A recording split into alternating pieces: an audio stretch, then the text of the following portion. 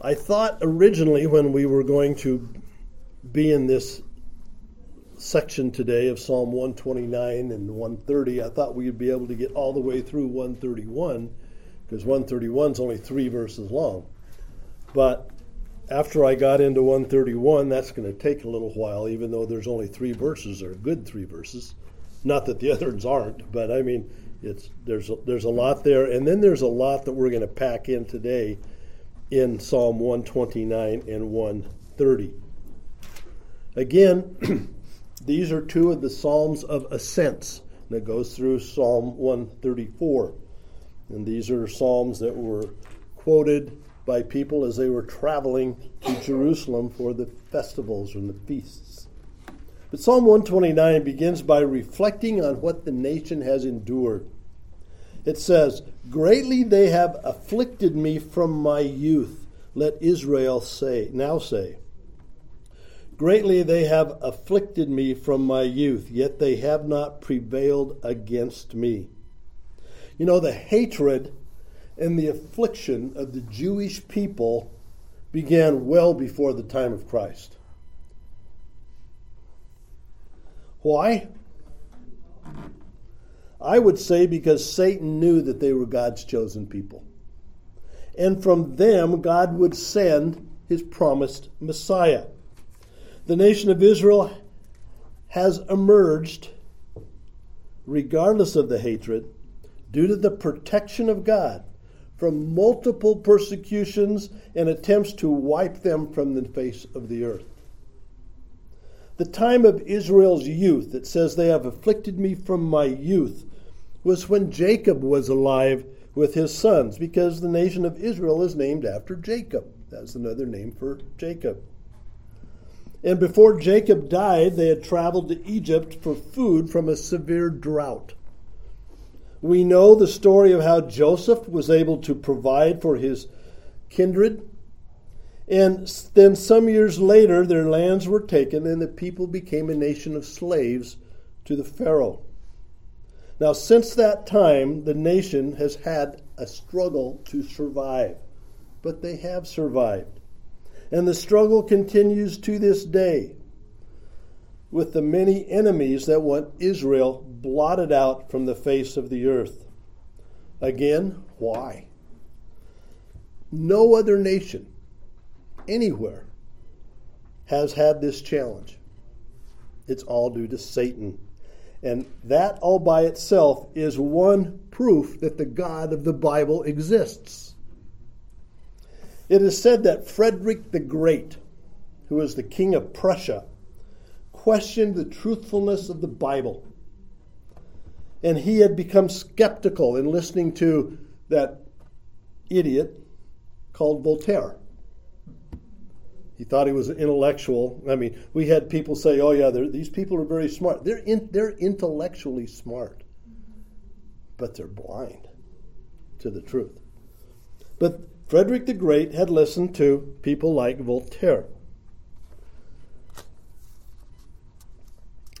And I got a page all goofed up here, so I'm going to have to go back till I get it right. Anyway, and he questioned the truthfulness of the Bible.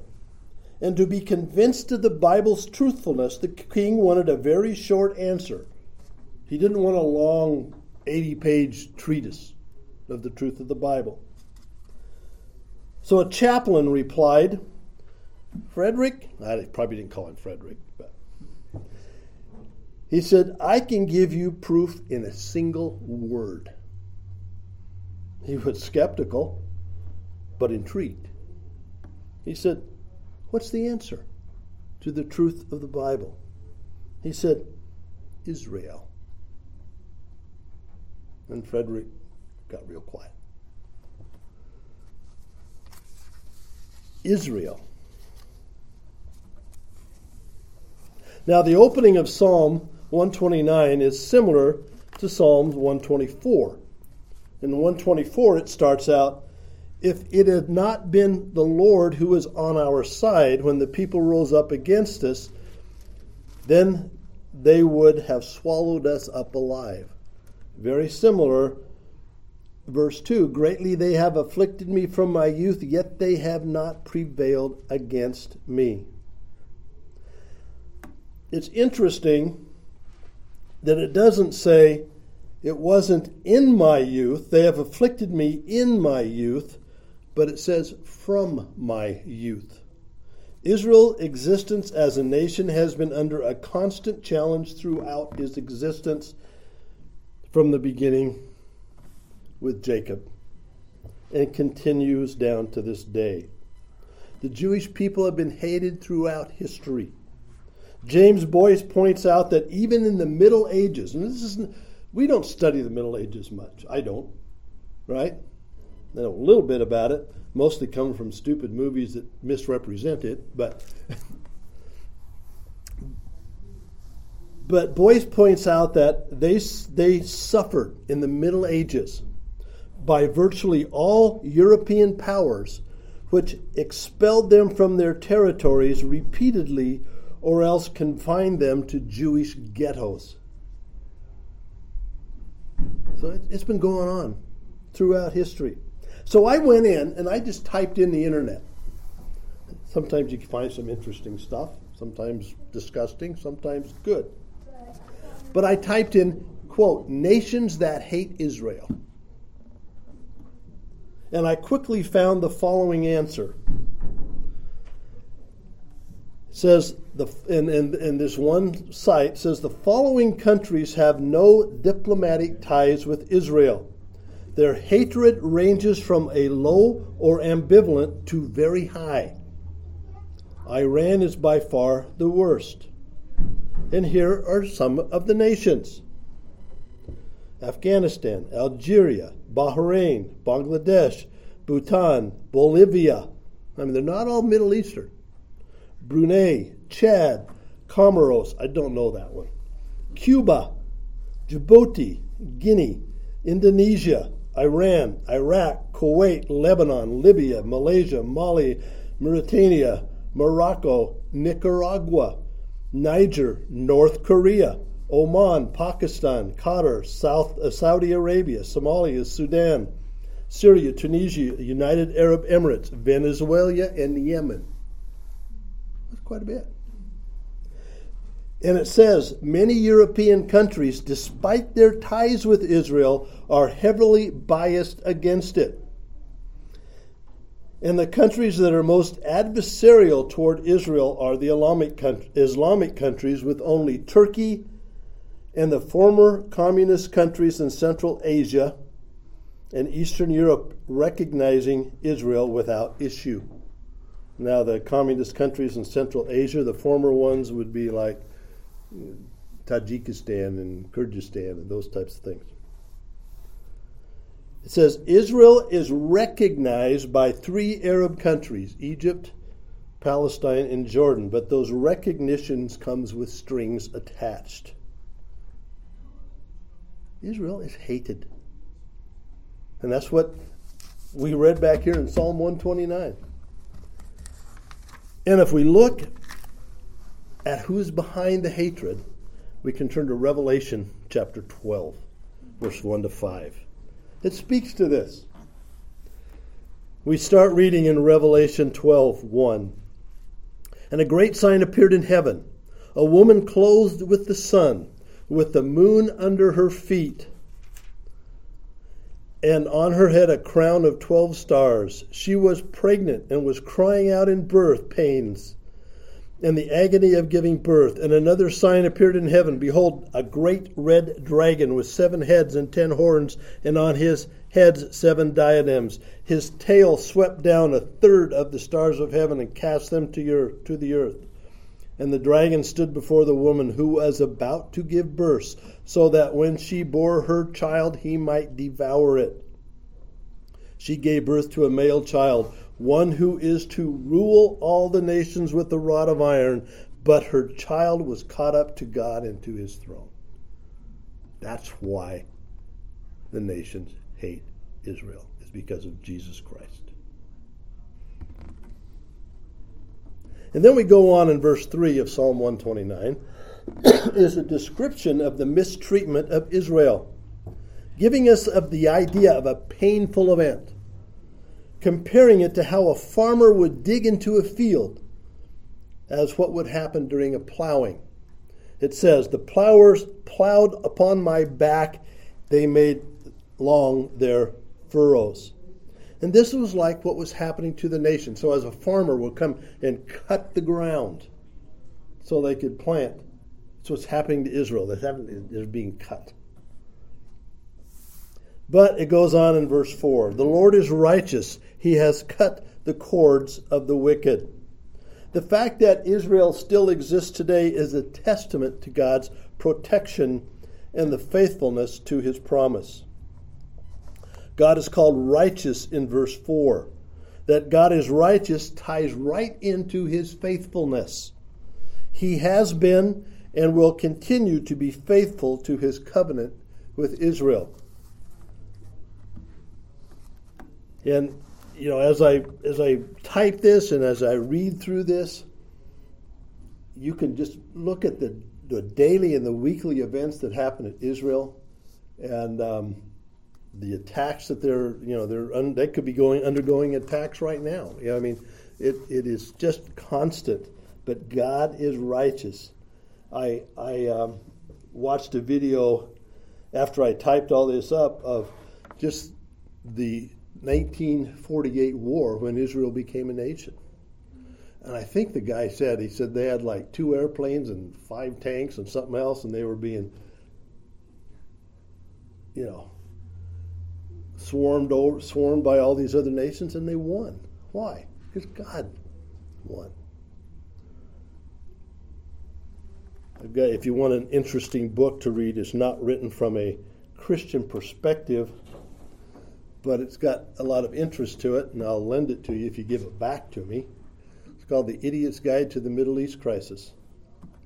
Very interesting stuff. And God protected Israel. And then we go to verse 5. May all who hate Zion be put to shame and turned backward. Let them be like the grass on the housetops, which withers before it grows up, with which the reaper does not fill his hand, nor the binder of sheaves his arms. Nor do those who pass by say, the blessing of Israel be upon you. We bless you in the name of the Lord. Now, verse 5 begins with this imprecatory prayer to God, asking God to judge those who hate Israel. Now give that a little thought. Asking God to judge those who hate him and his people. Now today people are more and more open in their hatred of Christianity. This starts with those who are open worshipers of Satan, those who are atheists, who mock God, both in private and whatever forum they can use. This week I watched a compilation of comedic entertainers who demonstrated their pure hatred of Christianity. And some of these were well-known people. You would recognize them. And then there are those who are not as openly hostile, but what they promote, even sometimes under a banner that they would call Christian, are every bit as blasphemous as those who openly mock God. The various pride events and marches for abortion rights also mock the teachings of the Bible and the teachings of Jesus. And then some like to promote, well, God is love. God is love. Do not judge. Yeah. Jesus met with sinners and did not judge them, so why should you judge us? And other such nonsense. But here we have a prayer, and I would say another prayer, because there's others in the Psalms as well, for God to judge the world and judge the wicked. It is fine and biblical to ask God to judge the wicked. But as we pray, we should pray that they repent and turn to God in saving faith. And many have. There are some that said, boy, I was over here and God saved me. And many more will come to him. We don't know how many. It depends on how long Christ tarries before he comes. And their turning will glorify God. And the other thing is, all of God's judgment will glorify himself. We want God to judge so that he would be glorified, not so that it'd be easier for us. That's the rub. That's where we've got to get it right. Spurgeon wrote on this section, "If this be an imprecation, let it stand. For our heart says amen to it. But it is justice that those who hate, harass, and hurt the good should be brought to naught." Or it is but justice that those, I get those words in the right order, it might help. It is but justice that those who hate, harass, and hurt the good should be brought to naught. Those who confound right and wrong ought to be confounded, and those who turn back from God ought to be turned back. How can we wish prosperity? Now, this is not Spurgeon here. How can we wish prosperity on those who would destroy that which is dearest to our hearts? The present age is so flippant that if a man loves the Savior, if a man loves the Lord Jesus Christ, he is styled a fanatic. And if he hates the power of evil, he's called a bigot. Looking closer at this section of verses, there are things that the writer is asking God to do. They are, in verse 5, that they be put to shame. This shows that their failure to destroy Israel will be put to shame. You're not going to succeed, you'll be shamed. In verses 6 and 7, that they have no success. The writer gives us the image that shows their failure. At that time, houses had dirt roofs, where seeds, even if they took root, were in shallow soil. And then there was no way, even if they took root and came up, there's no way to water the top of your house. And so these conditions would make any grass that grew die out quickly before it would be tall enough for any practical purpose. That's in verses 6 to 7.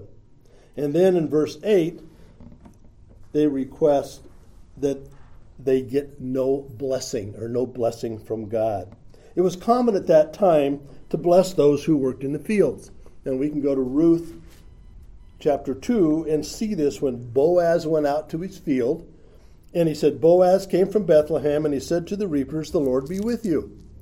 Here is the request that God withhold blessings from his enemies. Now, interestingly, to me anyway, none of these requests of God in dealing how to deal with the enemies deals with eternal damnation. It says, put to shame, no success, no blessing. And I got to thinking about that. And one thing that came to my mind is that do I really understand the magnitude of eternal damnation? I don't think I do. To ask that our enemies be put to shame, to have no success, to receive no blessing from God is one thing. To ask for their eternal damnation is quite another and infinitely more serious. Yes, if the unrepentant do not repent, they will remain eternally damned and separated from God, which is why we should pray for their souls, that they would listen to the Spirit of God and become redeemed through the blood of Christ. That's the proper focus for us. Eternal punishment in hell is taught clearly in the Bible, and it was clearly taught by Jesus. A lot of people don't like that, but if they look and see what he says, he taught it clearly. And we should know more about this subject, but the topic is avoided in much of today's church. In most cases, it is ignored. But that hasn't always been the case. Perhaps the most influential sermon of the First Great Awakening that began around 1730 and lasted until about 1750s was Jonathan Edwards' sermon, Sinners in the Hands of an Angry God. I want to give us a little peek into that impact. This got me, I'm going on a rabbit trail here, guys, but it's a good one. Just a little peek into this impact.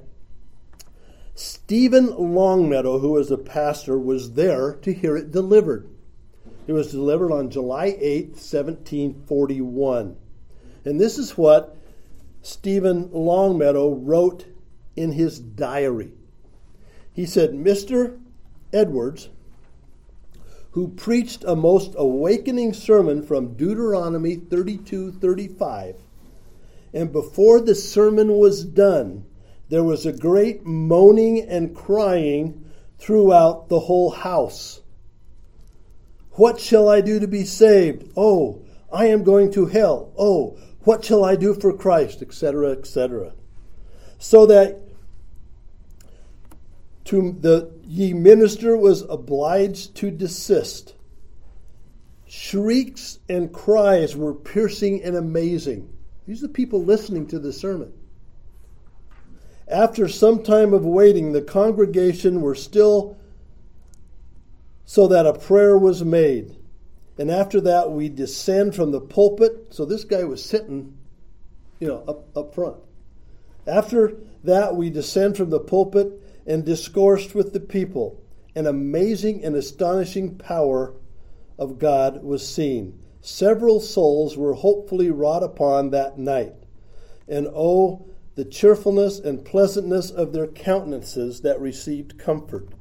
Oh, that God would strengthen and confirm. We sung a hymn and prayed and dismissed the assembly. That's what he wrote. Now, it would be worthwhile to read through the full sermon. That's way too long for us to do that. But one paragraph in the sermon we're going to read. Or two, maybe. After Edwards had laid the foundation based on Deuteronomy 32:35, he then stated this. Now, of course, he's speaking in English that they spoke on back then, so I'll try to make it as clean as possible. He said this. The observation from the words that I would now insist upon is this. There is nothing that keeps wicked men at any one moment out of hell, but the mere pleasure of God. By the mere pleasure of God, I mean his sovereign pleasure, his arbitrary will, restrained by no obligation, hindered by no manner of difficulty, any more than if nothing else but God's mere will had in the least degree or in any respect whatsoever, in any hand, in the preservation of the wicked men one moment.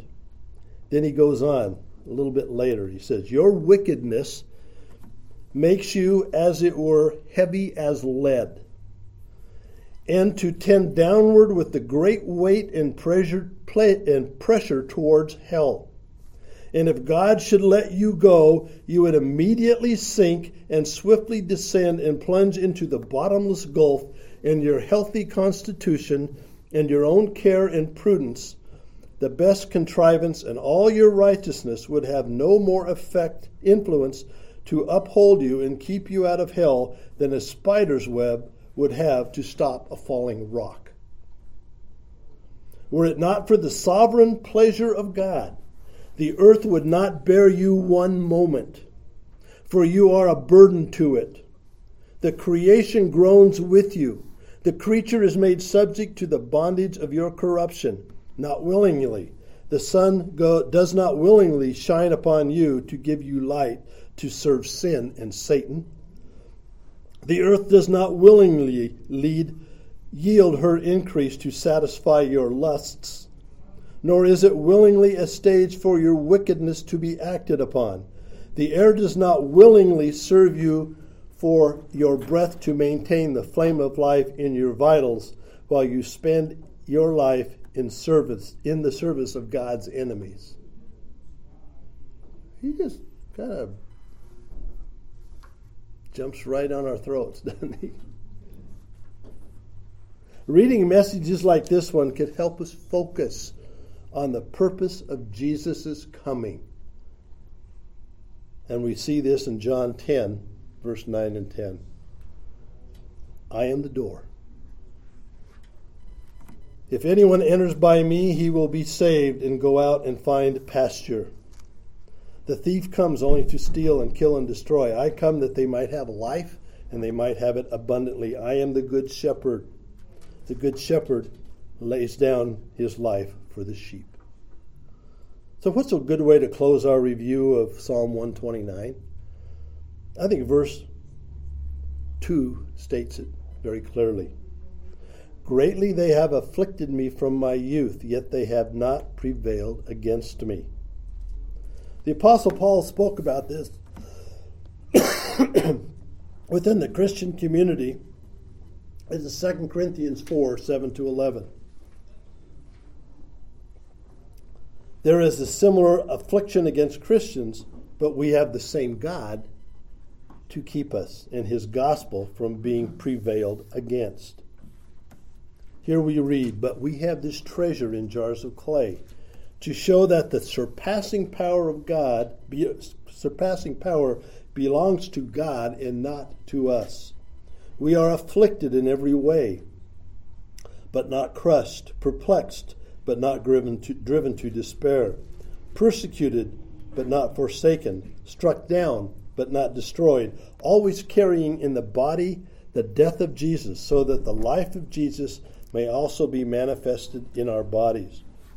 For we who live are always being given over to death for Jesus' sake, so that the life of Jesus may be manifested in our mortal flesh. So death is at work in us, but life in you.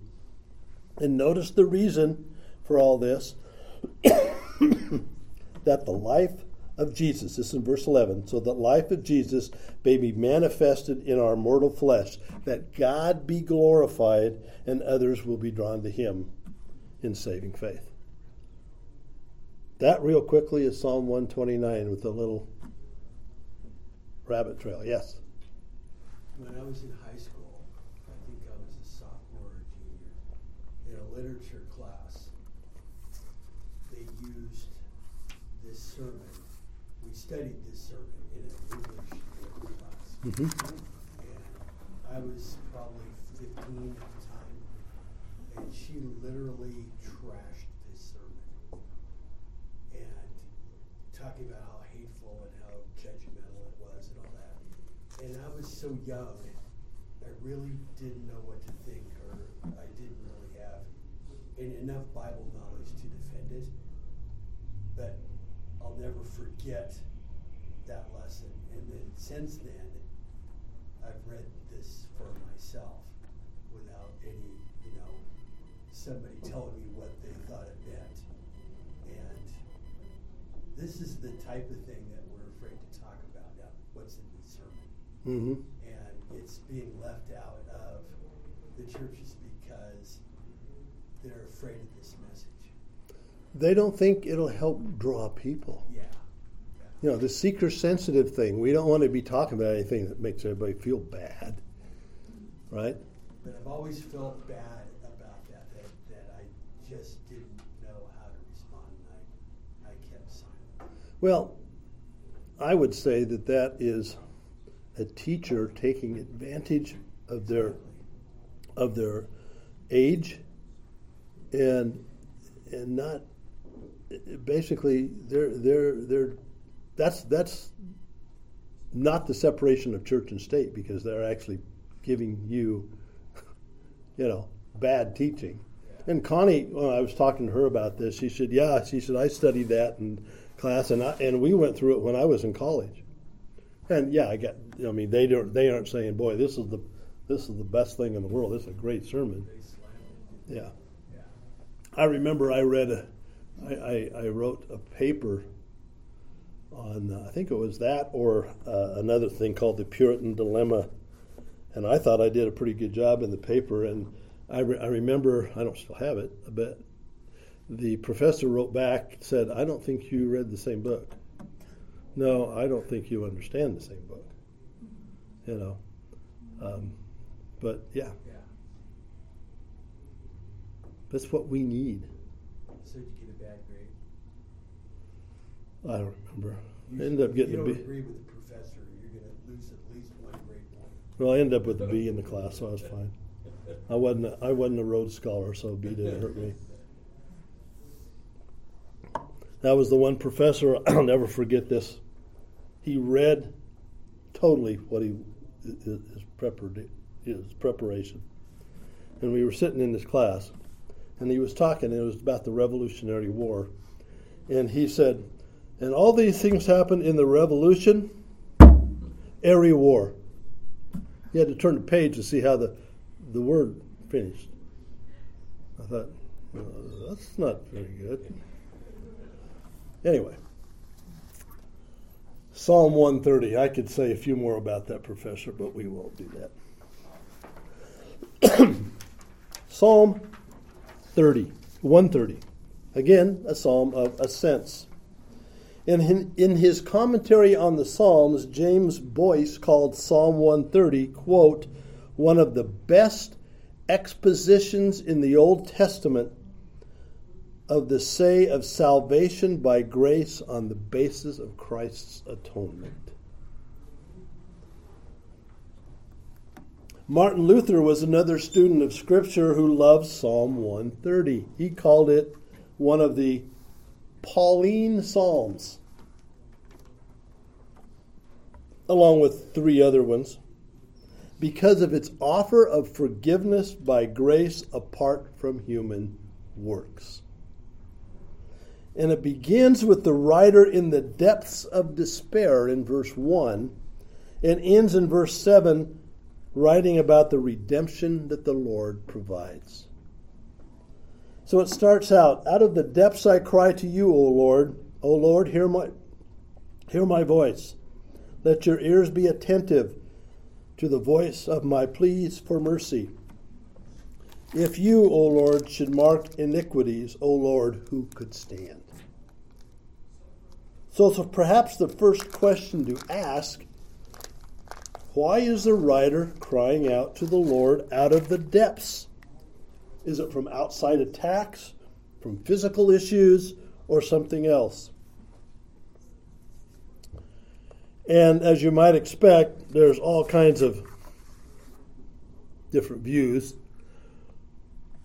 But John Owen hit it pretty well on the head that when he wrote, and he was a theologian who lived from 1616 to 1683.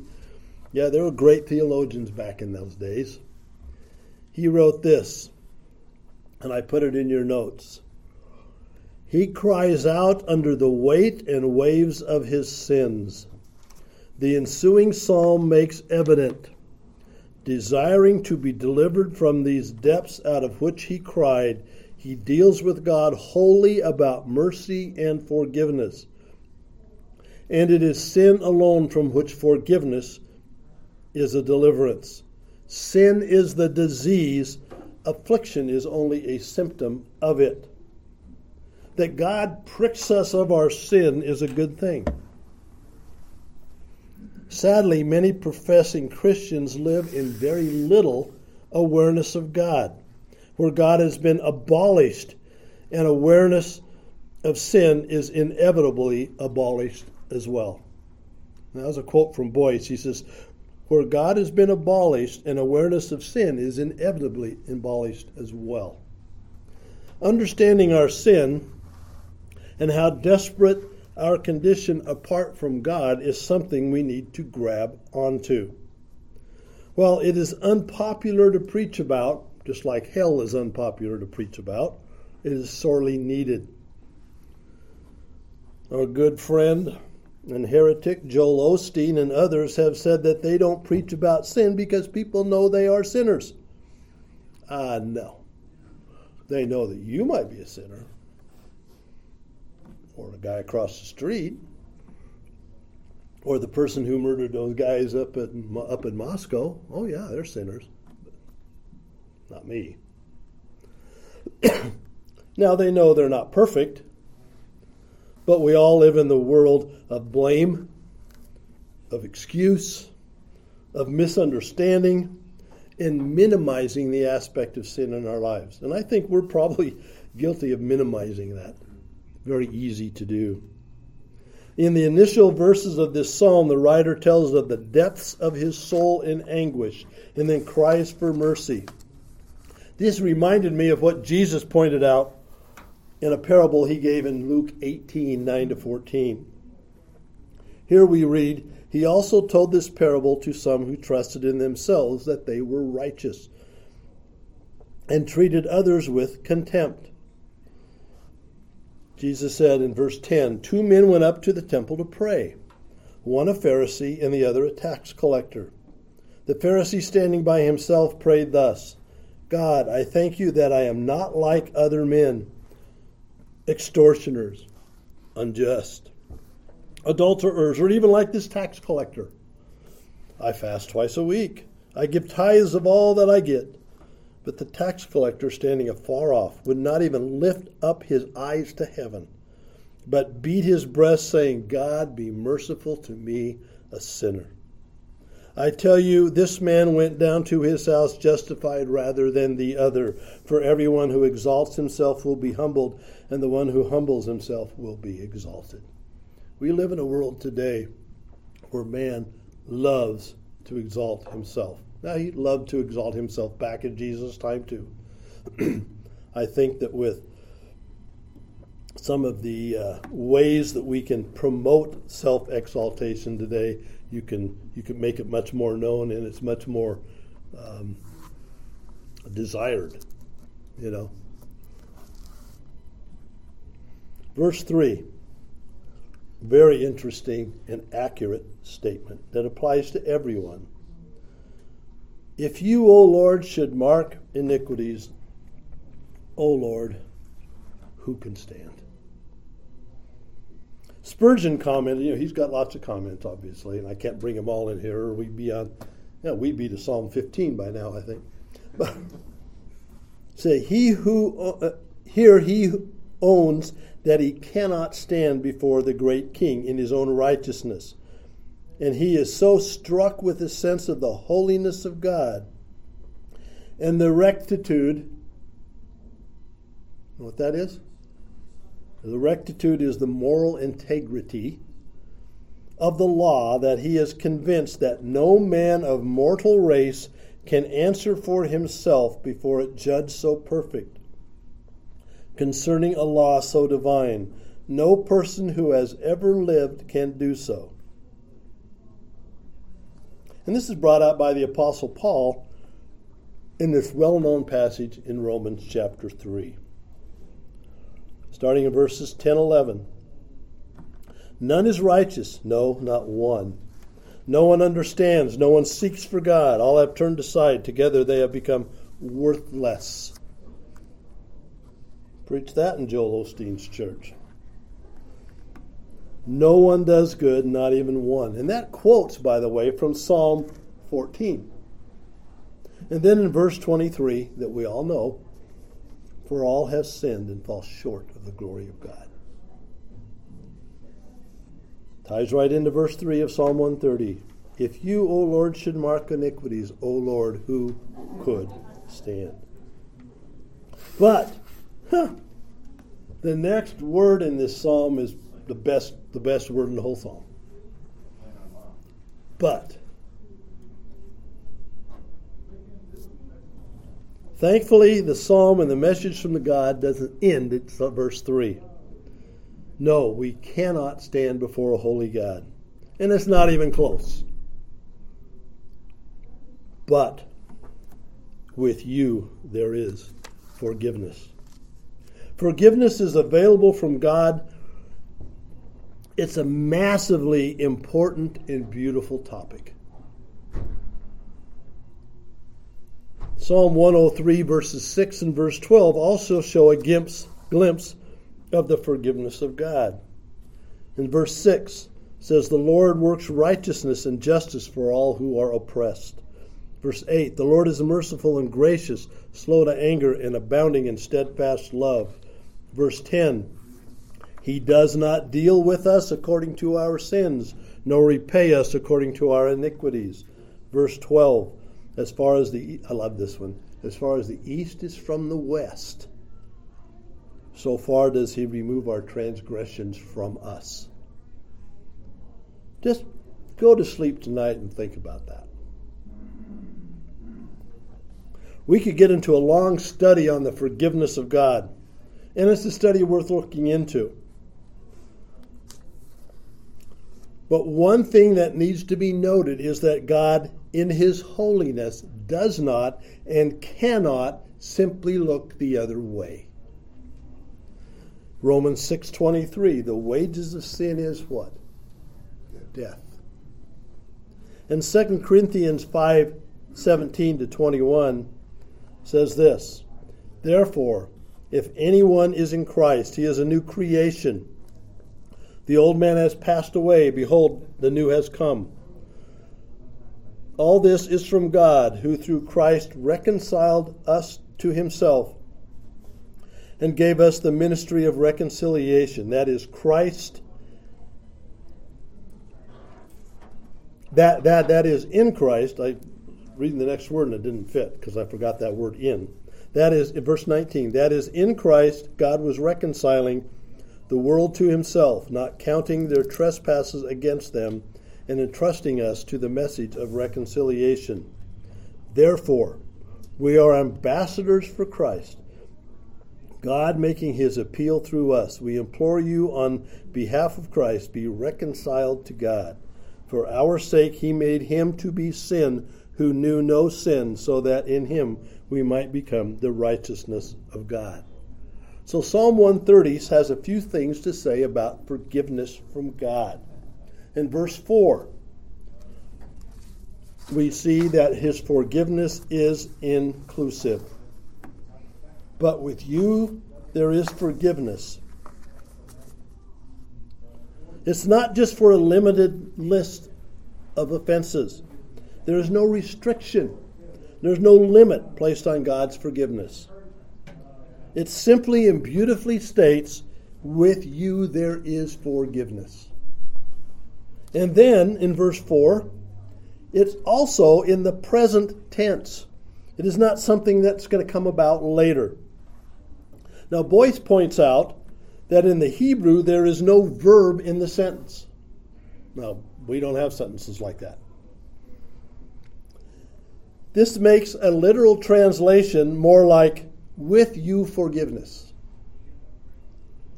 It then shows that there is no earning forgiveness, as if we could ever earn that. And now, while it's not stated specifically, God's forgiveness is there for the person who cries out to God for mercy that we had in verse 1 and 2. And he trusts God for that forgiveness in verse 4. And then what do we see? In verse 4, God's forgiveness leads to a fear or a reverence for and awe of God. If this is not present in the life of a person who has asked for forgiveness, we need to ask the question on their motives and what they really think about God. The impact of knowing God, that knowing that God has forgiven you and forgiven your sin, should bring about a reverence and an awe of God, a desire to show thankfulness for what he has done. It should motivate us to honor God and to follow God in our lives. When the more we think and understand our forgiveness, there should be a response to that. And then we go on in verse 5 and 6. The writer is waiting for the Lord. It says, "I wait for the Lord, my soul waits, and in his word I hope. My soul waits for the Lord more than the watchman for the morning." Then he repeats that for emphasis, more than the watchman for the morning. The writer is waiting for the Lord.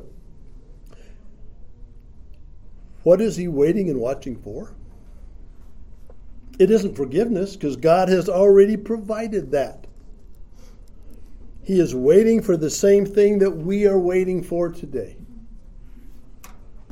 Titus 2:13 says this, we are waiting for the blessed hope, the appearing of the glory of our great God and Savior, Jesus Christ. Now, if you want to have some fun, just ponder that for a while. What is that going to be like? We don't have a clue, but it's going to be phenomenal. It's also beautifully stated in the next to the last verse of the Bible, Revelation 22:20. And he who testifies to these things says, surely I am coming soon.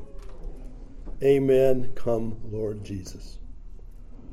And with each and every passing day, and now that we're at the first day of the year, with each passing year, it's coming closer and closer and closer.